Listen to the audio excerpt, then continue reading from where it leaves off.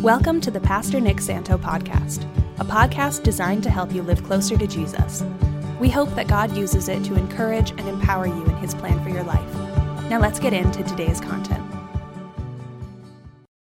If you are here tonight and you don't have a Bible, you can get the attention of one of the ushers, and the rest of you can open in your Bibles to Acts chapter 10 for our Bible study tonight. My kids, well, they're you know how your kids get like the best gift, and you don't even know what it's going to be, but the one they like the most, our kids got those hoverboards, you know, those little things you stand on and they glide, and they haven't stopped. I mean, they've worn tracks around our house since Christmas, and I was thinking that we should get those for the ushers. You know, that if, you know, they just come gliding up the aisle, you know, I just think that would be a very effective use of your tithe dollars to do that. I am just joking. But anyways, New Year's resolutions. Do you guys into New Year's resolutions? No, yes. I am usually not because I know what they're worth. But I have two. One is that as best as I can, as much as is possible, this year I want to hold in front of my eyes the perspective that life is happening for me, not to me.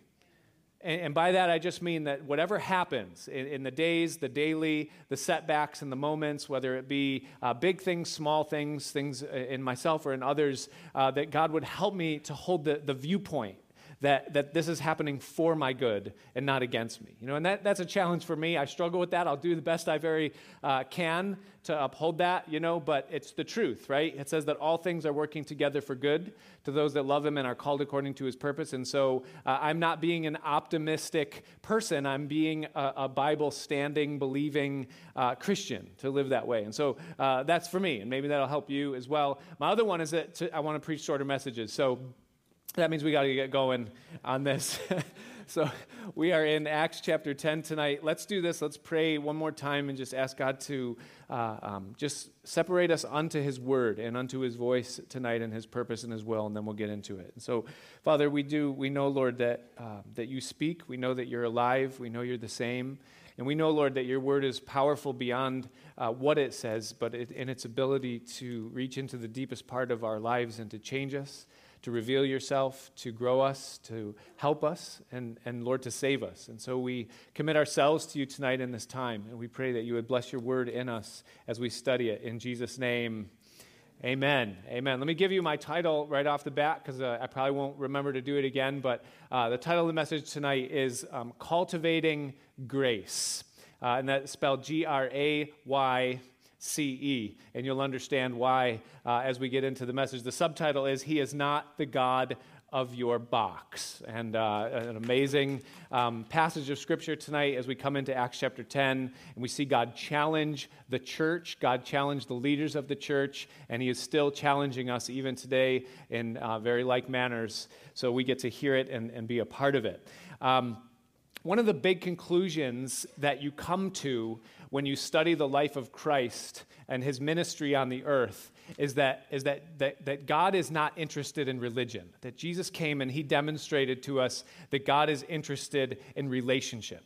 And the reason we know that is because of the values that Jesus demonstrated when He was on the earth. He was all about people. He was all about meeting them where they were at. He was all about reaching into the context of people's lives, dealing with them in their brokenness, in their pain, and bringing them to life and showing them what life was intended to be like. And that was what Jesus did. He had very little value for the religious part of things. We see that if there was any contention, if there was ever a time that He was even angry, it was usually at or aimed at or towards the religious, ritualistic, plastic veneer of a devotion to God that didn't really mean anything beyond just the going through the motions. So God is a God of relationship.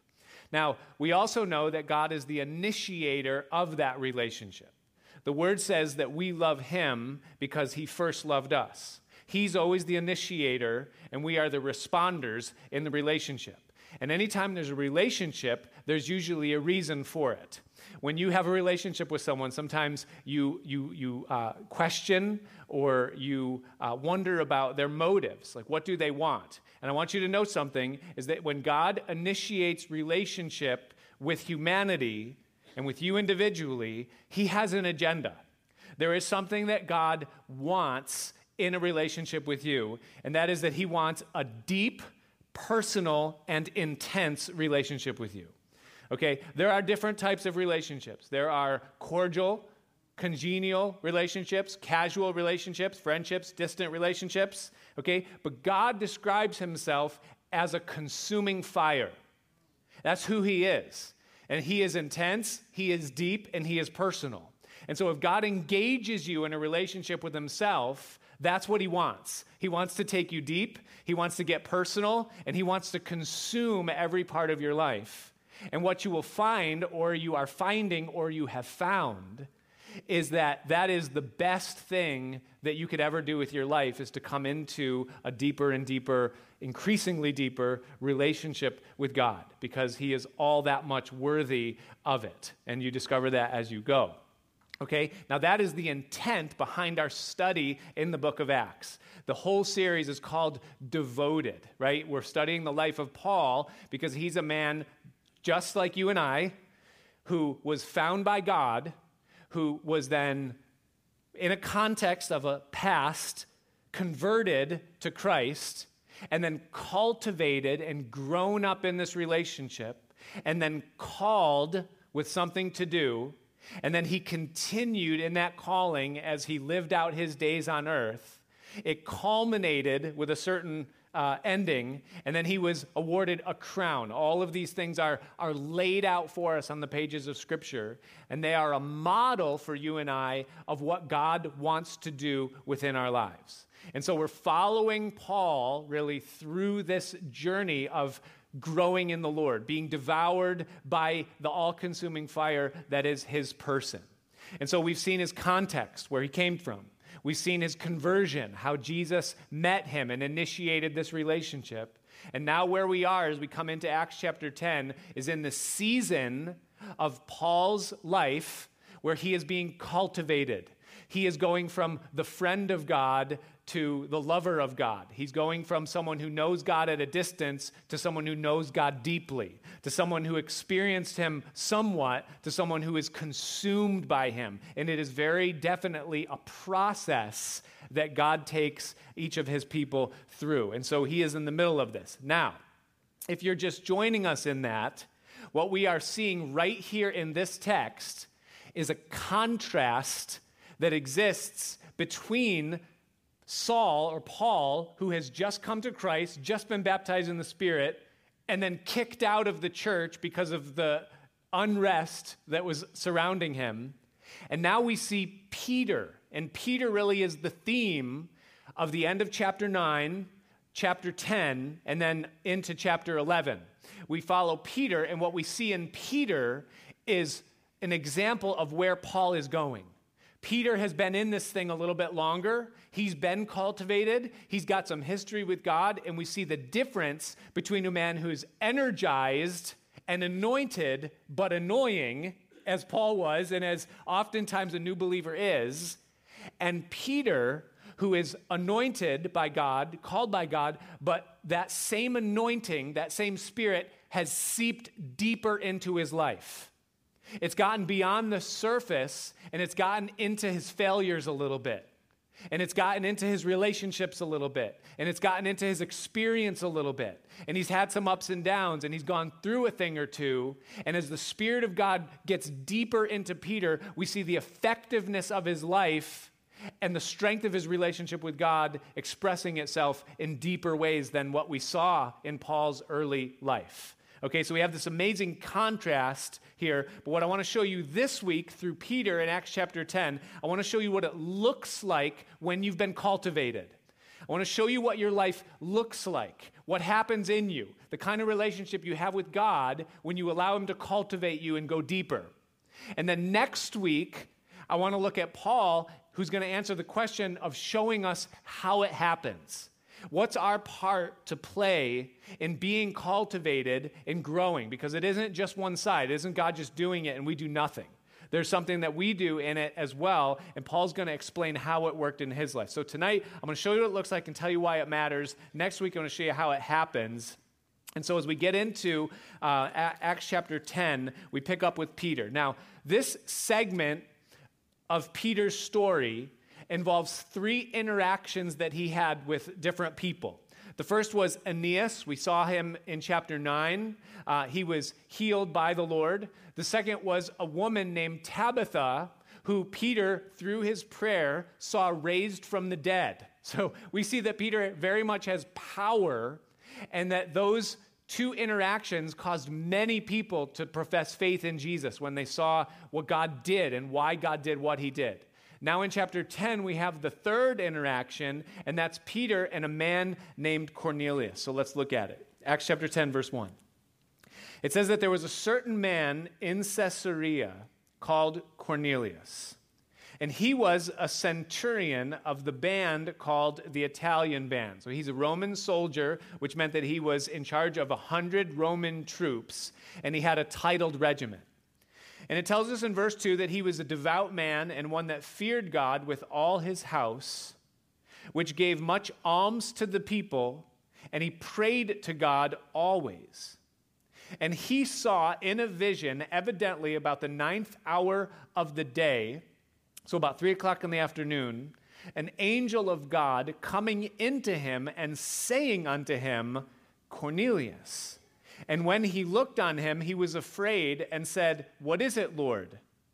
And he said unto him, Thy prayers and thine alms, or your gifts, what you've given, are come up for a memorial before God. Okay, so we have this man, Cornelius. We're told that he's a centurion, which means that he's a Roman citizen and a Roman soldier who is both living and working in Israel.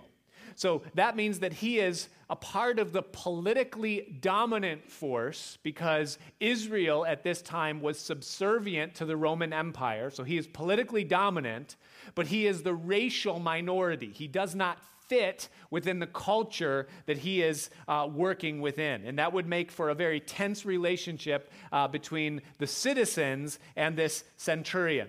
We're also told that he is devout. And usually when we talk about being devout, we use it singularly in the context of being devoted to God. But in the language, the implication is that it's just simply saying that he was a faithful man. He doesn't yet know God personally, though he is devoted to as much of God as he knows. But essentially it's telling us that he was a person of integrity. That if he was a centurion, he was devoted to his government, he was devoted to his men. If he was a husband, he was faithful to his wife and to his family. Is that he was the kind of guy that when you look at him, what you see is what you get. And it's important to realize that there are people like that in the world, even if they aren't saved, quote unquote.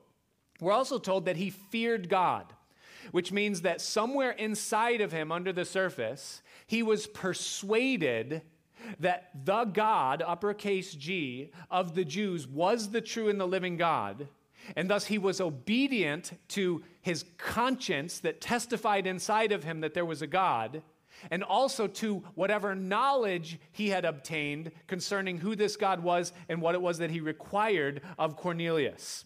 We're also told that he was a giver, that he gave alms, meaning that he put action to his convictions. He was someone that knew that he was given a stewardship of helping those that were in need, and he was willing to do it. And we're also told that he was a person who prayed, that he was a man who believed God to be a hearing God. And thus he wasn't afraid to pray to God, hoping that God would in fact hear him. So he was all of these things, but the one thing that he was lacking is that he did not yet know Jesus. But Jesus knew him, and Jesus is going to reveal himself to Cornelius in the passage that is before us. Thus he sent an angel to address Cornelius and to tell him that his prayers are come for a memorial before God. Now watch what he tells Cornelius to do in verse 5. He says, Now send men to Joppa and call for one Simon, whose nickname is Peter. For he lodges with one, or is staying with one, Simon, who is a tanner, whose house is by the seaside, and he will tell you what you ought to do. Now, I love the Lord, even though he frustrates me sometimes, just like he does you and all of us, because he's so far beyond what we are, and his ways are not our ways, and he doesn't make things all nice and easy. But what God is about to do right now to the church is he's about to create a situationship. Okay? Because God is gonna ruffle some feathers. He's gonna stir things up a little bit, because God is about to venture into an area that the church is going to be very uncomfortable going into. All right? And what this text is revealing to us right here at the onset is two very important truths that I hope I can communicate to you tonight. Number one is this, is that at every single point, God is working something in people in ways that you can't see. On the outside, this centurion man looked like the enemy. He was a Roman occupier. He did not belong in their land. His presence there, every single time he would come in his full Roman garb with his Roman helmet and his Roman spear, it would be a reminder to supposed to be free people that they weren't free, that they were actually being occupied by an enemy nation. And they would see him and look at him and say, he is an enemy. He does not share my values. That man could never be someone who's accepted by me. However, God was doing something under the surface of what was seen inside this man that was so much deeper than what the shell on the outside showed. And I hope that we as the people of God, as we grow in God, can come to a place where we begin to see beyond the surface of what is seen on the outside of people, their role, their title, even the things that they say, and that we can realize that God is a lover of all people and that he is endlessly trying to reach people with that love, and he sometimes is doing something on a deeper level to prepare a person to come to a knowledge of himself. The other truth that this text reveals to us is that God is willing to go places that the church of God isn't. Okay? Because even the Christians of this early church age were not interested in seeing a man like Cornelius join their ranks. And that's going to become increasingly evident as we move through the text. Now, understand that the orthodox belief of the church at this current time, meaning that if this church that Peter is a part of had a catechism that said, this is what we believe and where we stand doctrinally and biblically, their stance and position, orthodox, would be that Jewish people only can be saved. Gentile people are not candidates for salvation. That salvation is for the Jews. Jesus said, go to the lost sheep of the house of Israel, that even Jesus did not reach out to Gentiles. Gentiles are not candidates to be part of the church. That is orthodox. That's where we stand. You cannot be Roman and Christian. Even more than that, you cannot be a centurion and Christian. Those things are mutually exclusive, and they are not candidates. Now, God is going to blow the walls off that box, because God is about to save this man, and he's going to do what the church thinks God cannot do and that God would not do. Now, in order for God to do that, God has to do some work within the church and prepare the ground, which he's about to do. But I love this passage for this reason, is that this is the first time, and not the last time, but it's the first time that one day's heresy became the next day's orthodoxy. Okay? Which means that for you to say Gentiles can be saved on this particular date in church history, they would have said that's heresy. That's heresy. We don't believe it. That's nonsense. It's unbiblical. Perish the thought. But then 10 years later, that's orthodox. Now, it's normal. And to this day, if I were to say that to you, Gentiles can't be saved, you'd be like, that's ridiculous. That's so 2,000 years ago, that belief. Like we've gotten over that hurdle so long ago. But it's amazing to me that God is willing to do this, and he does it continually over and over again. And there is something in us that we create this orthodoxy, and we frame walls around God, and we put him in this box, and we say, well, this is where God is, this is where God's truth is, and he never moves outside of this box until he does. And he's done it over and over and over again throughout the church age. You guys have all heard the stories in the 1500s, in the time of Reformation, when the church began to adopt worldly music in their hymnology, whether it were the harmonies of the bar songs, or whether it was the stylistic ways in which the songs were put together. And the orthodoxy of the church said, no, that's the devil's music. Like, we don't do that. We don't believe it. We're not going to receive it. We're not going to go there. It's wrong. And then over time, God begins to bless it and use it, and soon that heresy becomes orthodoxy. I remember, back, I wasn't alive, but, it wasn't that long ago that preachers stopped wearing the traditional, preaching garment, and they started to dress down a little bit. And some people say, that's so liberal. We can't do that. Preacher, you can't wear a sweatshirt. You can't wear a t-shirt and jeans with holes. You can't wear sneakers to preach. That's just wrong. You can't do it. But then over time, heresy becomes orthodoxy. When they first started using the television to preach the gospel, that's the devil's box. You can't use that medium to preach the word. That's like mixing oil and water. Those things don't go together. You can't do it. Until God started to use it and bless it, and the church started to catch on about 10 years later. And so, well, maybe it's okay. It's withstood the test of time a little bit. I remember when preachers started having campuses. Churches started having campuses. And a bunch of the church said, no, you can't have campuses. Everybody's in the same place. You don't watch a screen. You can't get saved watching a screen. Until people started getting saved watching a screen. And all of a sudden, well, maybe we could do that a little bit. And then COVID hit, right? And all of a sudden it's like, well, we like screens. We like the internet. We like technology. We can embrace. I read this week about Life Church out in Oklahoma. They're one of the largest churches in the country. They actually have 36 campuses all around the country where they have, they have their own pastor at each one. They have their own worship team, their own children's ministry, their own counselors. They have this whole thing, but they're one church, 36 locations. And they just opened up, wait for it, the very first VR campus, virtual reality campus. And there's a VR pastor and VR counselors and a VR fellowship team, and you literally get the metaverse goggles, and you put them on, and you log into church, and you sit in a virtual room with other Christians all over the place with your metaverse glasses, and you listen to a message. You can interact with people and the whole thing. And we hear that. Let me ask you what's going on inside of you. You say, that's ridiculous. That's crazy. That's heresy. That's wrong. That's unbiblical. Well, listen. They've already had at least 3 people get saved in VR church. Okay, let me ask you a question. Is there anything inherently wrong with VR church? Is there anything inherently unbiblical?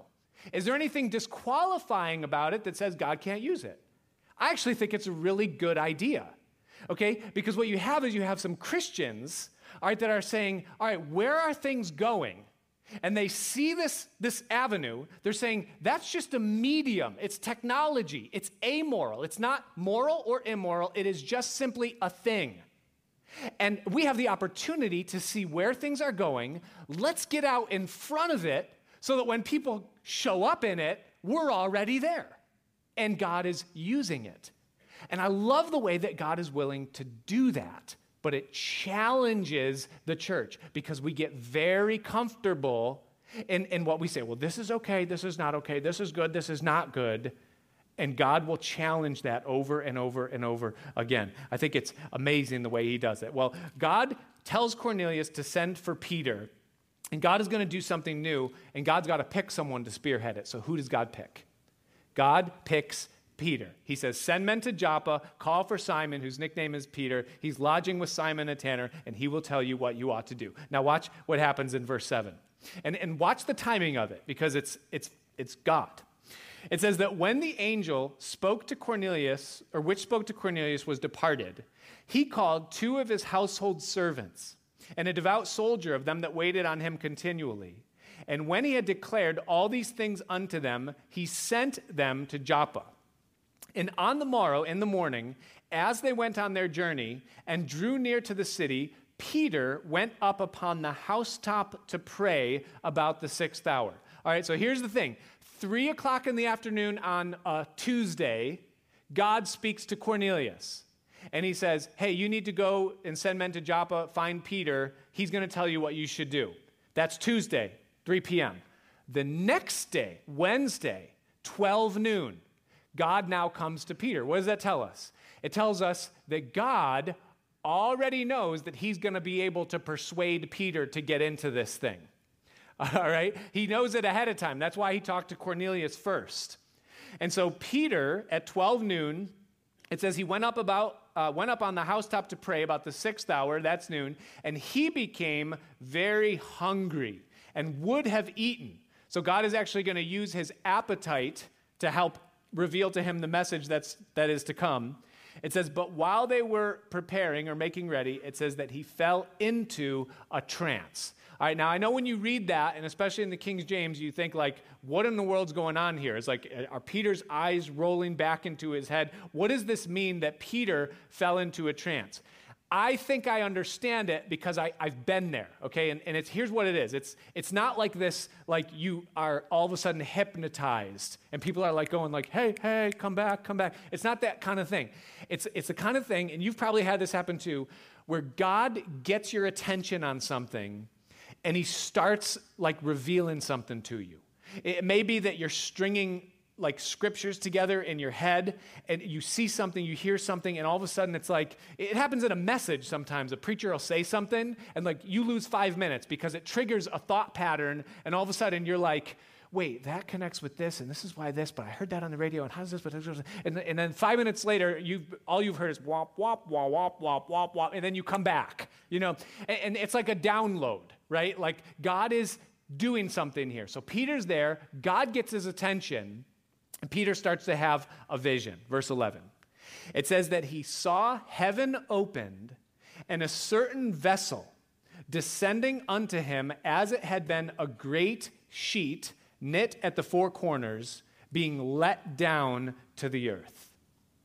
Now wherein were all manner of four-footed beasts of the earth and wild beasts and creeping things, that's bugs, and fowls of the air, specifically the unclean among them, like bats and vultures, that kind of thing. So all of these ceremonially unclean animals are kind of tucked on this sheet. And I imagine that Peter just sees the bottom of it, and he's like, what's this? Angels lowering it down. Is this a big bag of money? Like, what's coming? And then it lowers to a point he sees, and all of a sudden it's like all these unclean, disgusting animals. And Peter's like, beautiful angels, unclean animals, what's up? And God speaks. It says in verse 13 that there came a voice to him that says, rise, Peter, kill and eat. Now this was the furthest thing than anything Peter ever imagined that he would hear God tell him to do in a particular moment when he's exceedingly hungry.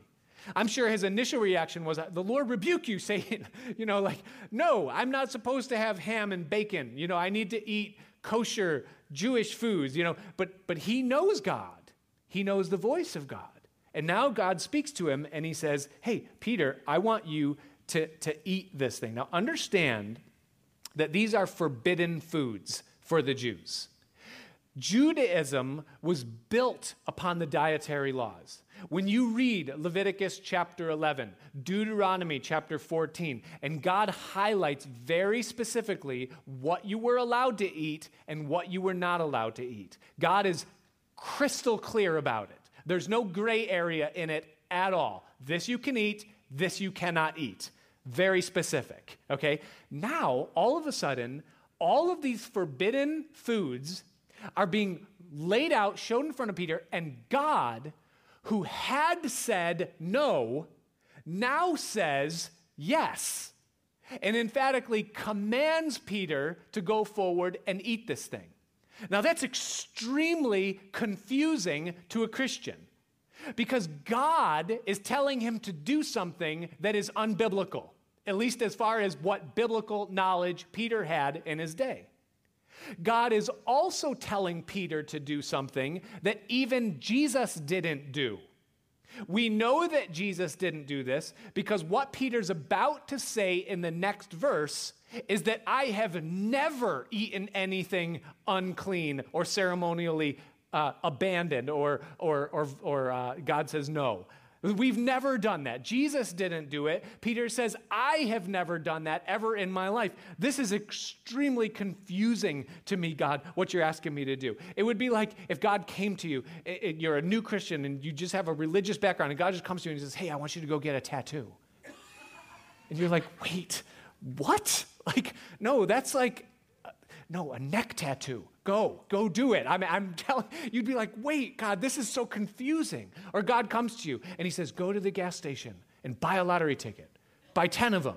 You'd be like, no, Lord, you don't tell people to do that. Like, you wouldn't do that, Lord. Like, why are you telling me this? And this is what's going on inside Peter, okay? So Peter responds to God as is expected, verse 14, and he says, not so, Lord. Is this a test? I have never eaten anything that is common or unclean.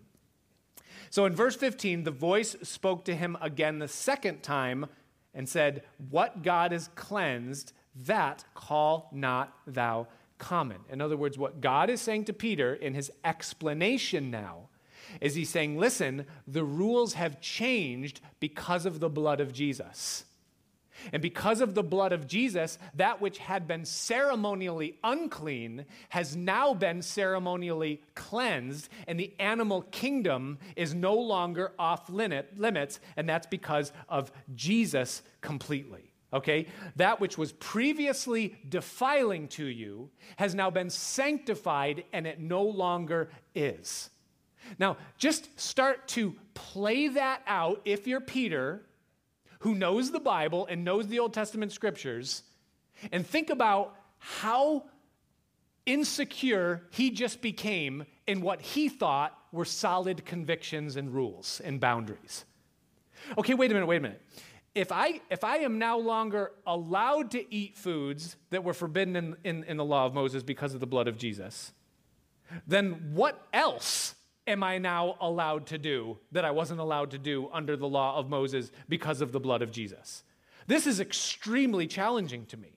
What rules apply? What rules don't apply?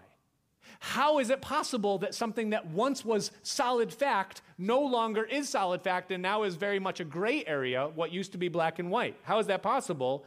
And for who does this apply?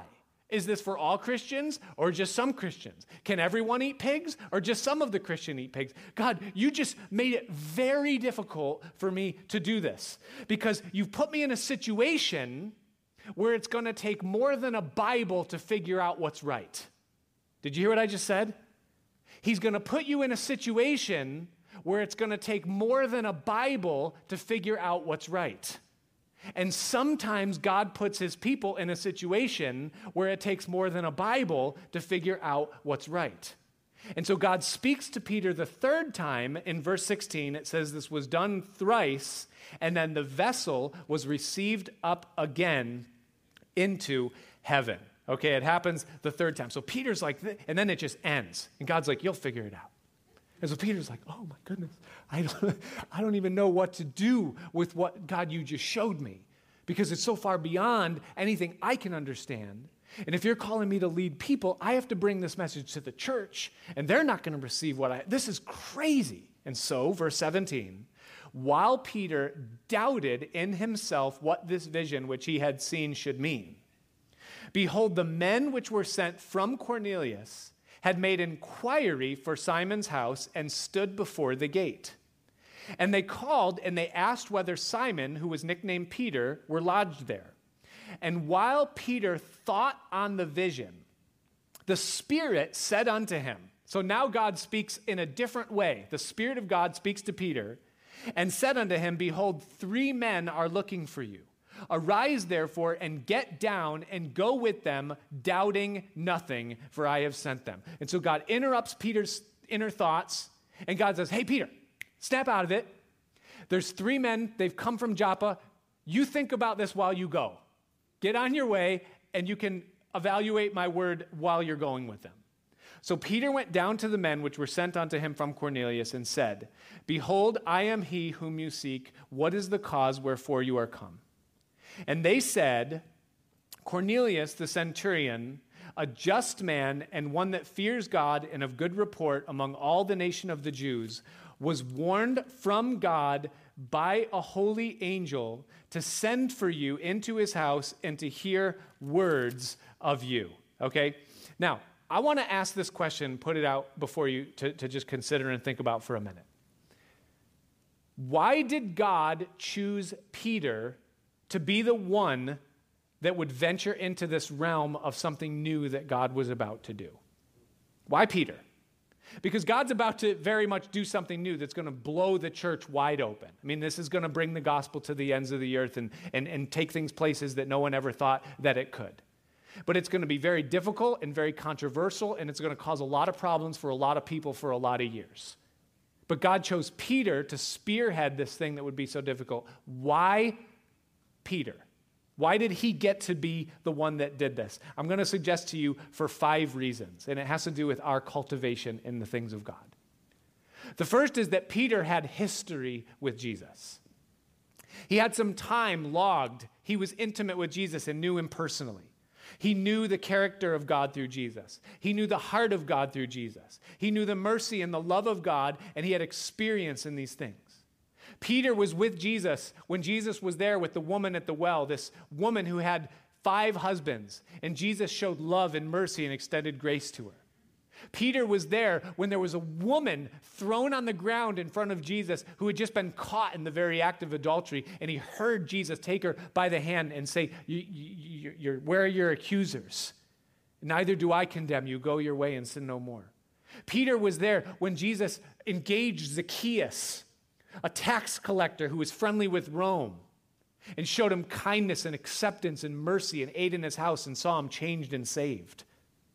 Peter was there when a centurion on another occasion came to Jesus and said, "Sir, my daughter is at home, sick even to the point of death. Would you please come?" And Jesus didn't say, "No, you're a Roman occupier, and we don't deal with your political type in our kingdom. So I hope she does all right, but I'm sorry you're not a candidate for this." No, Jesus beelined his way there. And he saw this girl, and Peter was akin to that. Peter was there on the night that Jesus was betrayed, and Peter himself took a sword trying to defend Jesus, and he cut off the ear of the high priest's servant, thinking that he would valiantly defend Jesus in some way. And he heard Jesus say, "Stop and put your sword away.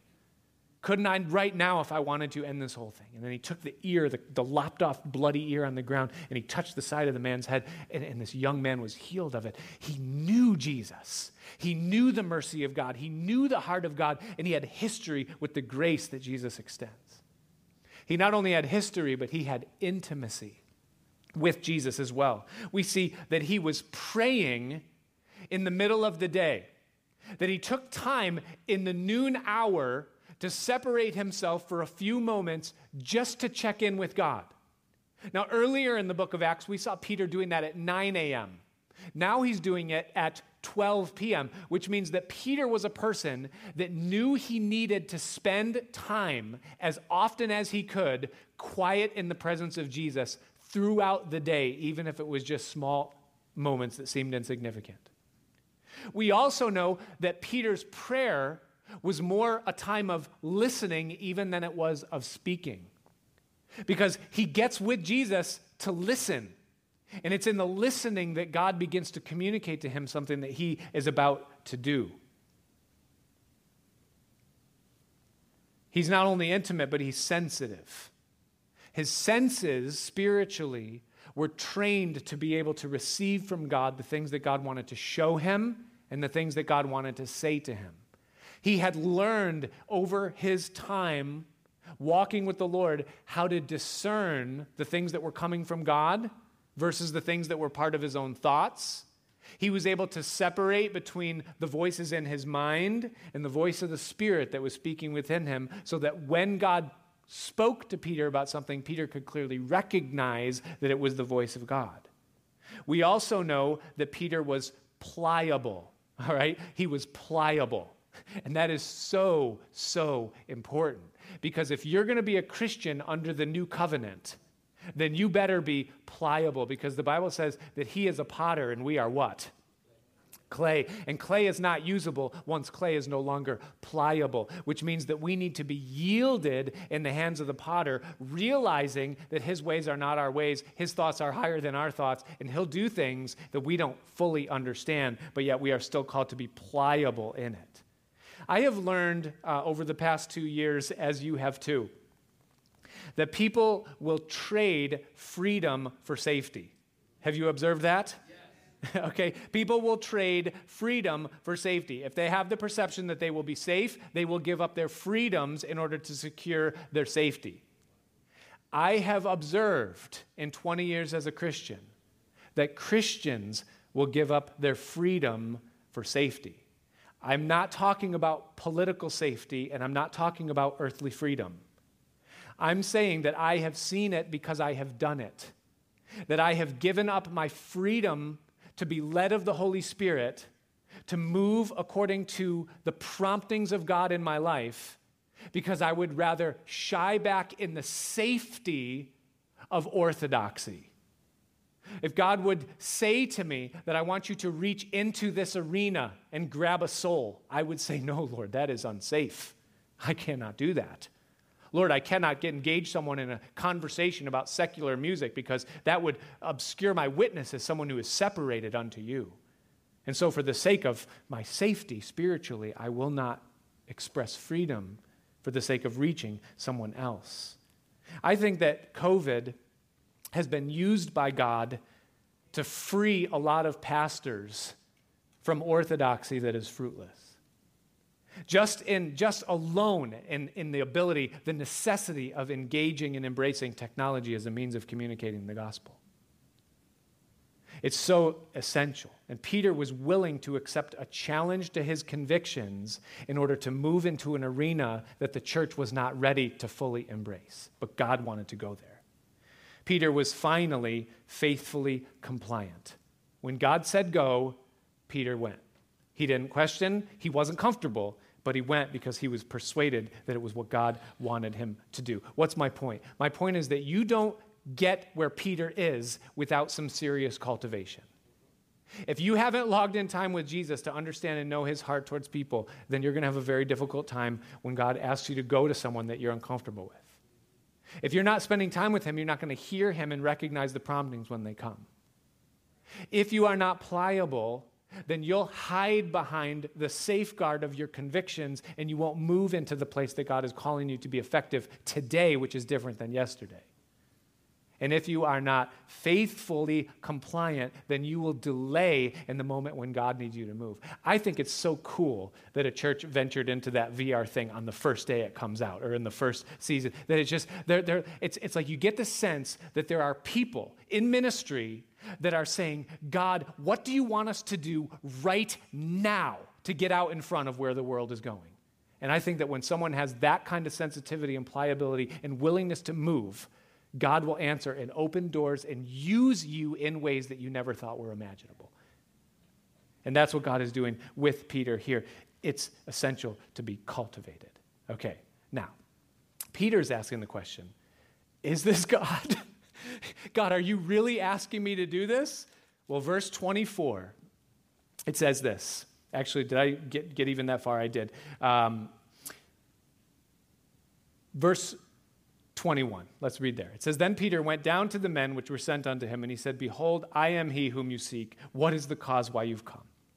And they said, Cornelius the centurion, a just man, and one that fears God, and of good report among all the nation of the Jews, was warned from God by a holy angel to send for you into his house and to hear words of you.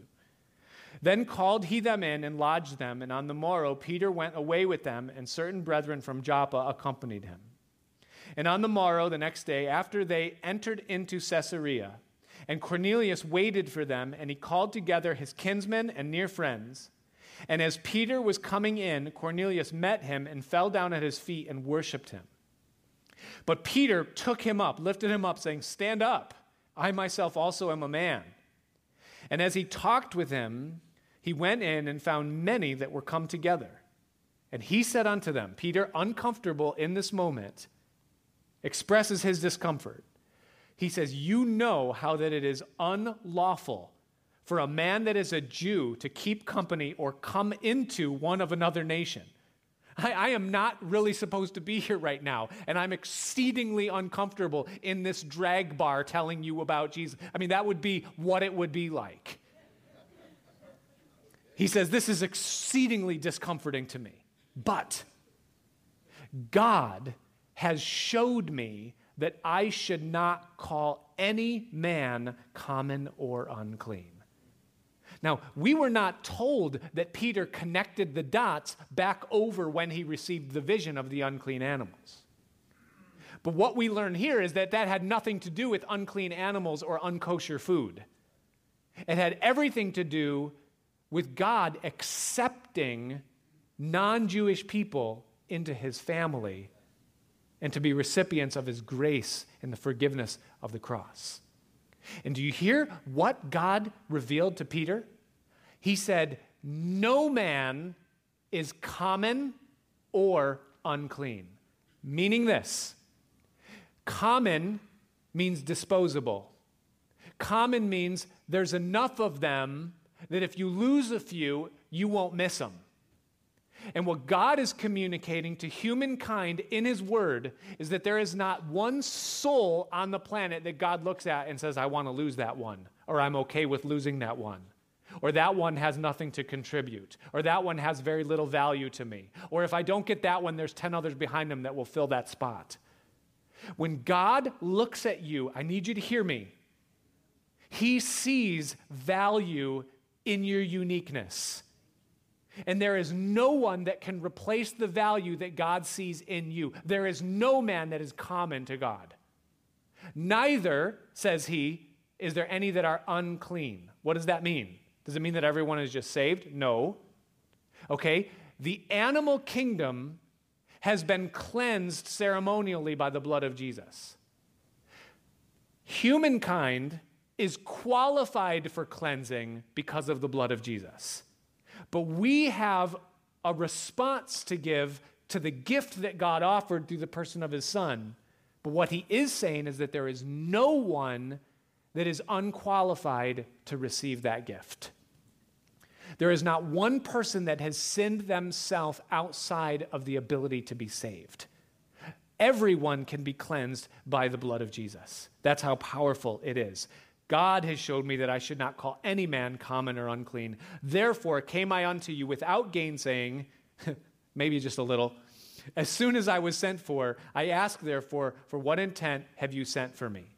So Cornelius said, 4 days ago I was fasting. He tells Peter the scenario with the angel down through verse 33. And then at the end of verse 33, Cornelius says, now therefore we are all present here before God to hear all things that are commanded thee of God. In other words, Peter, please communicate with us the message that you have to bring.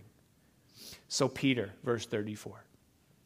It says, he opened his mouth and he said, of a truth, I perceive that God is no respecter of persons. But in every nation, he that fears him and works righteousness is accepted with him.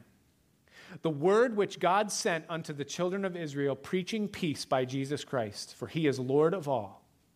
That word, I say, you know, which was published throughout all Judea and began from Galilee after the baptism which John preached, how God anointed Jesus of Nazareth with the Holy Ghost and with power, who went about doing good and healing all that were oppressed of the devil, for God was with him.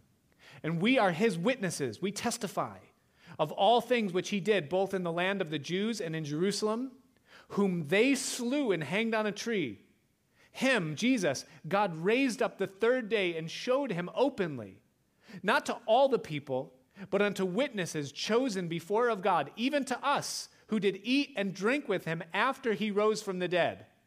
And he commanded us to preach unto the people and to testify that it is he which was ordained of God, chosen of God, to be the judge of the living and the dead. What does Peter preach? He preaches Jesus.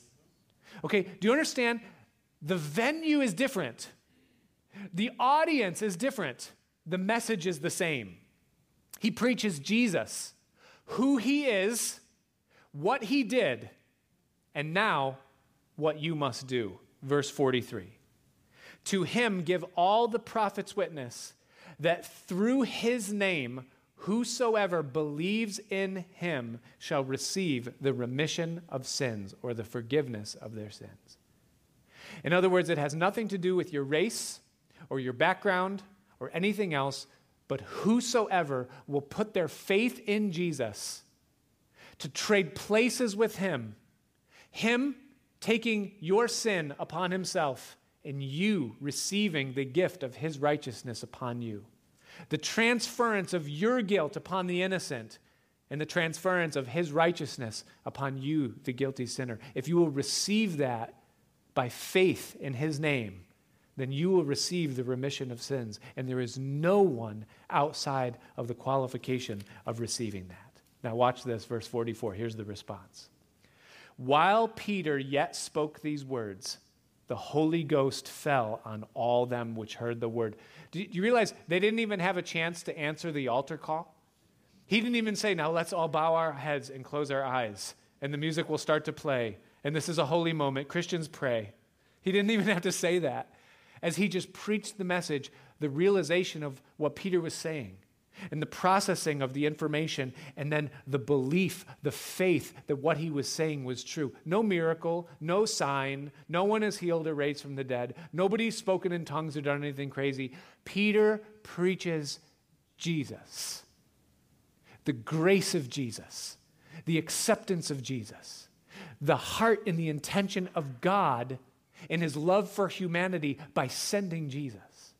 And as the word concerning Jesus reaches the ears and sinks into the heart of those that heard, faith is being appropriated and belief is happening in the moment of the hearing. And it says that the Spirit of God fell upon all them that heard the word. And they of the circumcision which believed, the Jewish believers, were astonished. Why? Because God just kicked the walls off the box they put him in. Because God just did something that they thought God would never do. God just reached into an arena and extended love to people that they thought were unlovable. He redeemed people that they thought were unredeemable. He showed mercy to those that they thought could never deserve or earn or get mercy, even though they themselves had. As many as came with Peter, because that on the Gentiles also was poured out the gift of the Holy Ghost. For they heard them speak with tongues and magnify God. Then answered Peter, and let this be the answer of every pastor and every Christian person and every person in ministry. Let this be the response of all of us when God does something that causes us to be astonished because we don't understand it. He says, can any man forbid water that these should not be baptized, which have received the Holy Ghost as well as we? Can anyone forbid that we embrace what is going on right now because we see the effectiveness of God in what's going on in this moment and in this place? And he commanded them to be baptized in the name of the Lord. Then they prayed him to tarry with him many days. What an amazing thing that is going on here in this moment. There's life-changing fruit being born out in this moment in the lives of these Gentiles. But understand this. This is very much going to turn into a situationship. Because the church is going to have a very, very hard time accepting what God is about to do right now. And it's going to take a whole nother chapter and some for Peter to try to persuade the other leaders in the church that this thing is right and that it's good. It's a big deal. This is going to be awkward for the church. But listen, it's going to be equally awkward for Cornelius.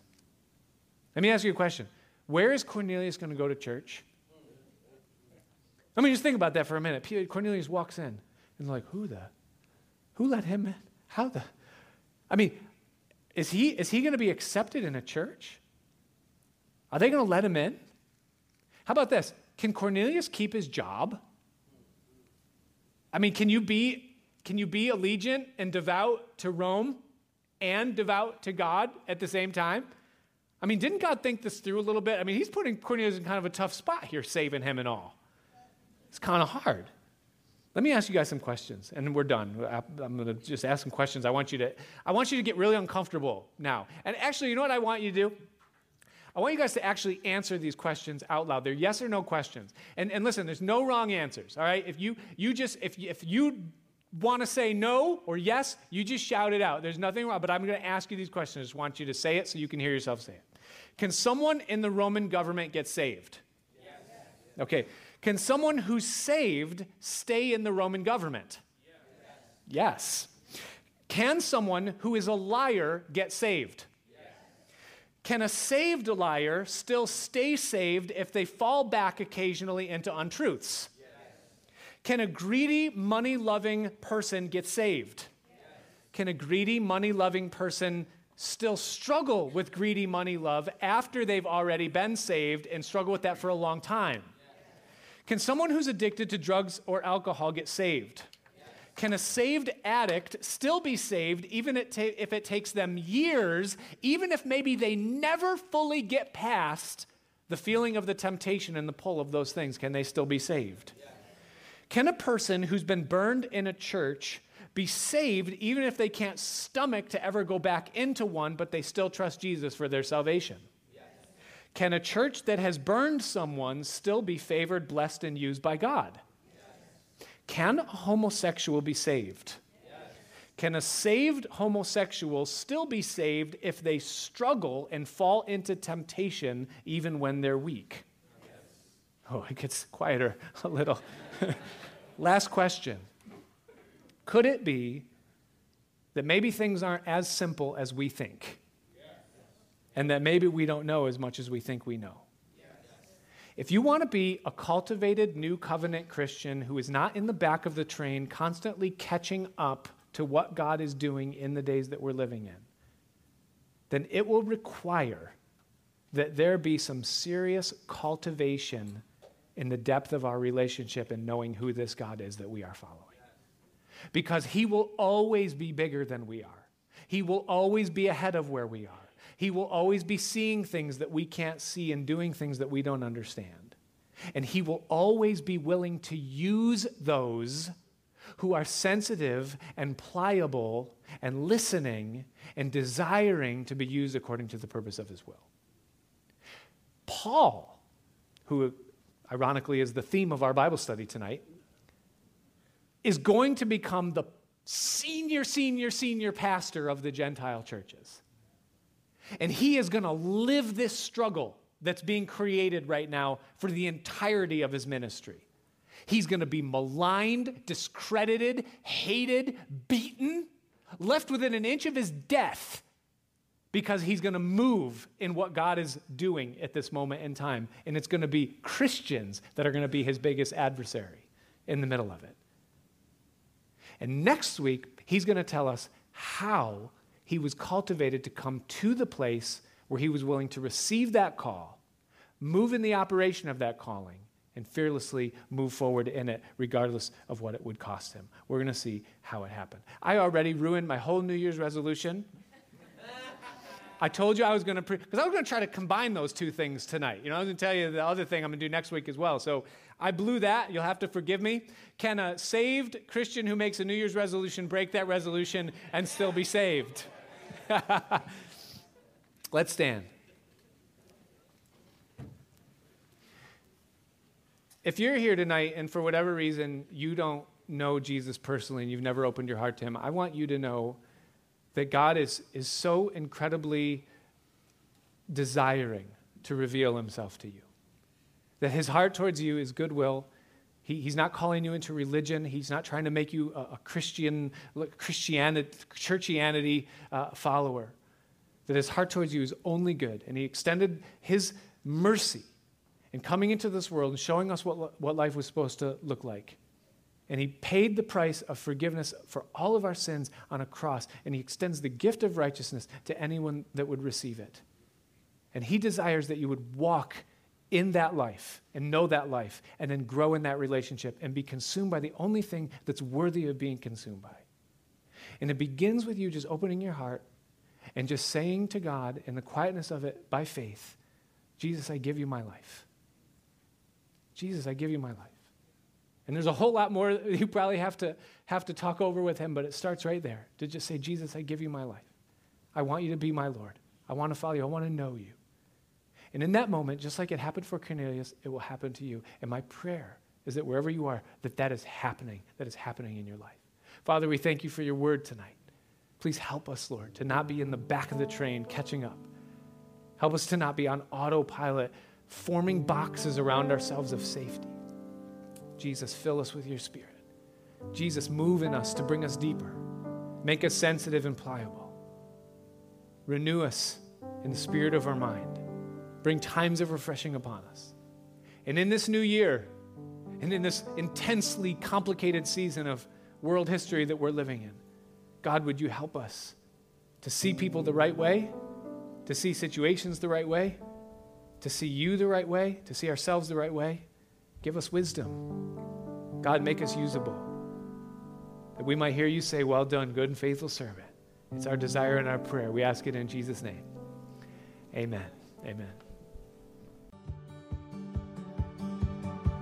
Thanks for joining us for the Pastor Nick Santo podcast.